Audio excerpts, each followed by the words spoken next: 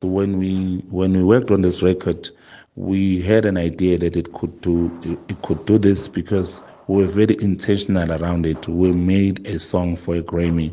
We were like, let's do a song that could compete, at the Grammy level. So we were intentional around it, and I'm not really completely surprised it won this because we were very specific. We studied what this category needed, and we made a song, for that particular category.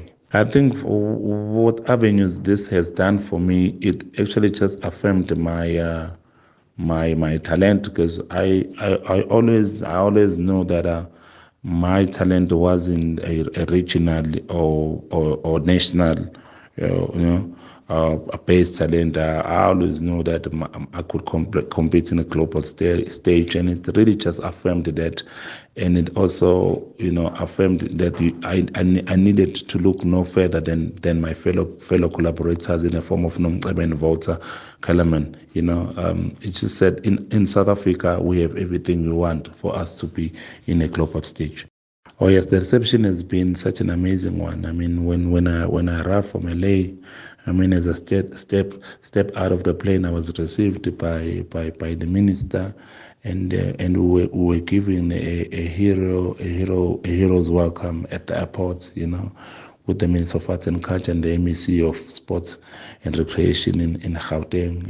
And we were on live television on SABC, ANCA, and newsroom, and I think that I mean, there's no any other welcome you would ever expect. And the following day, we were in all the major newspapers, front page on most major newspapers, and I think that really was a big a welcome, and we really enjoy, and we keep enjoying, well, what South Africa has been throwing at us and celebrating us for winning this Grammy. I would say to each and every upcoming artist, I mean, now it's closer. We brought it closer. You can see that you can win a Grammy.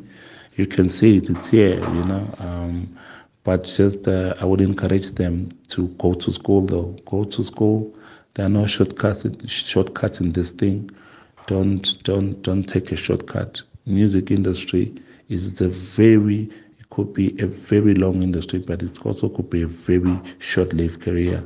We must go in it with an intention of staying forever.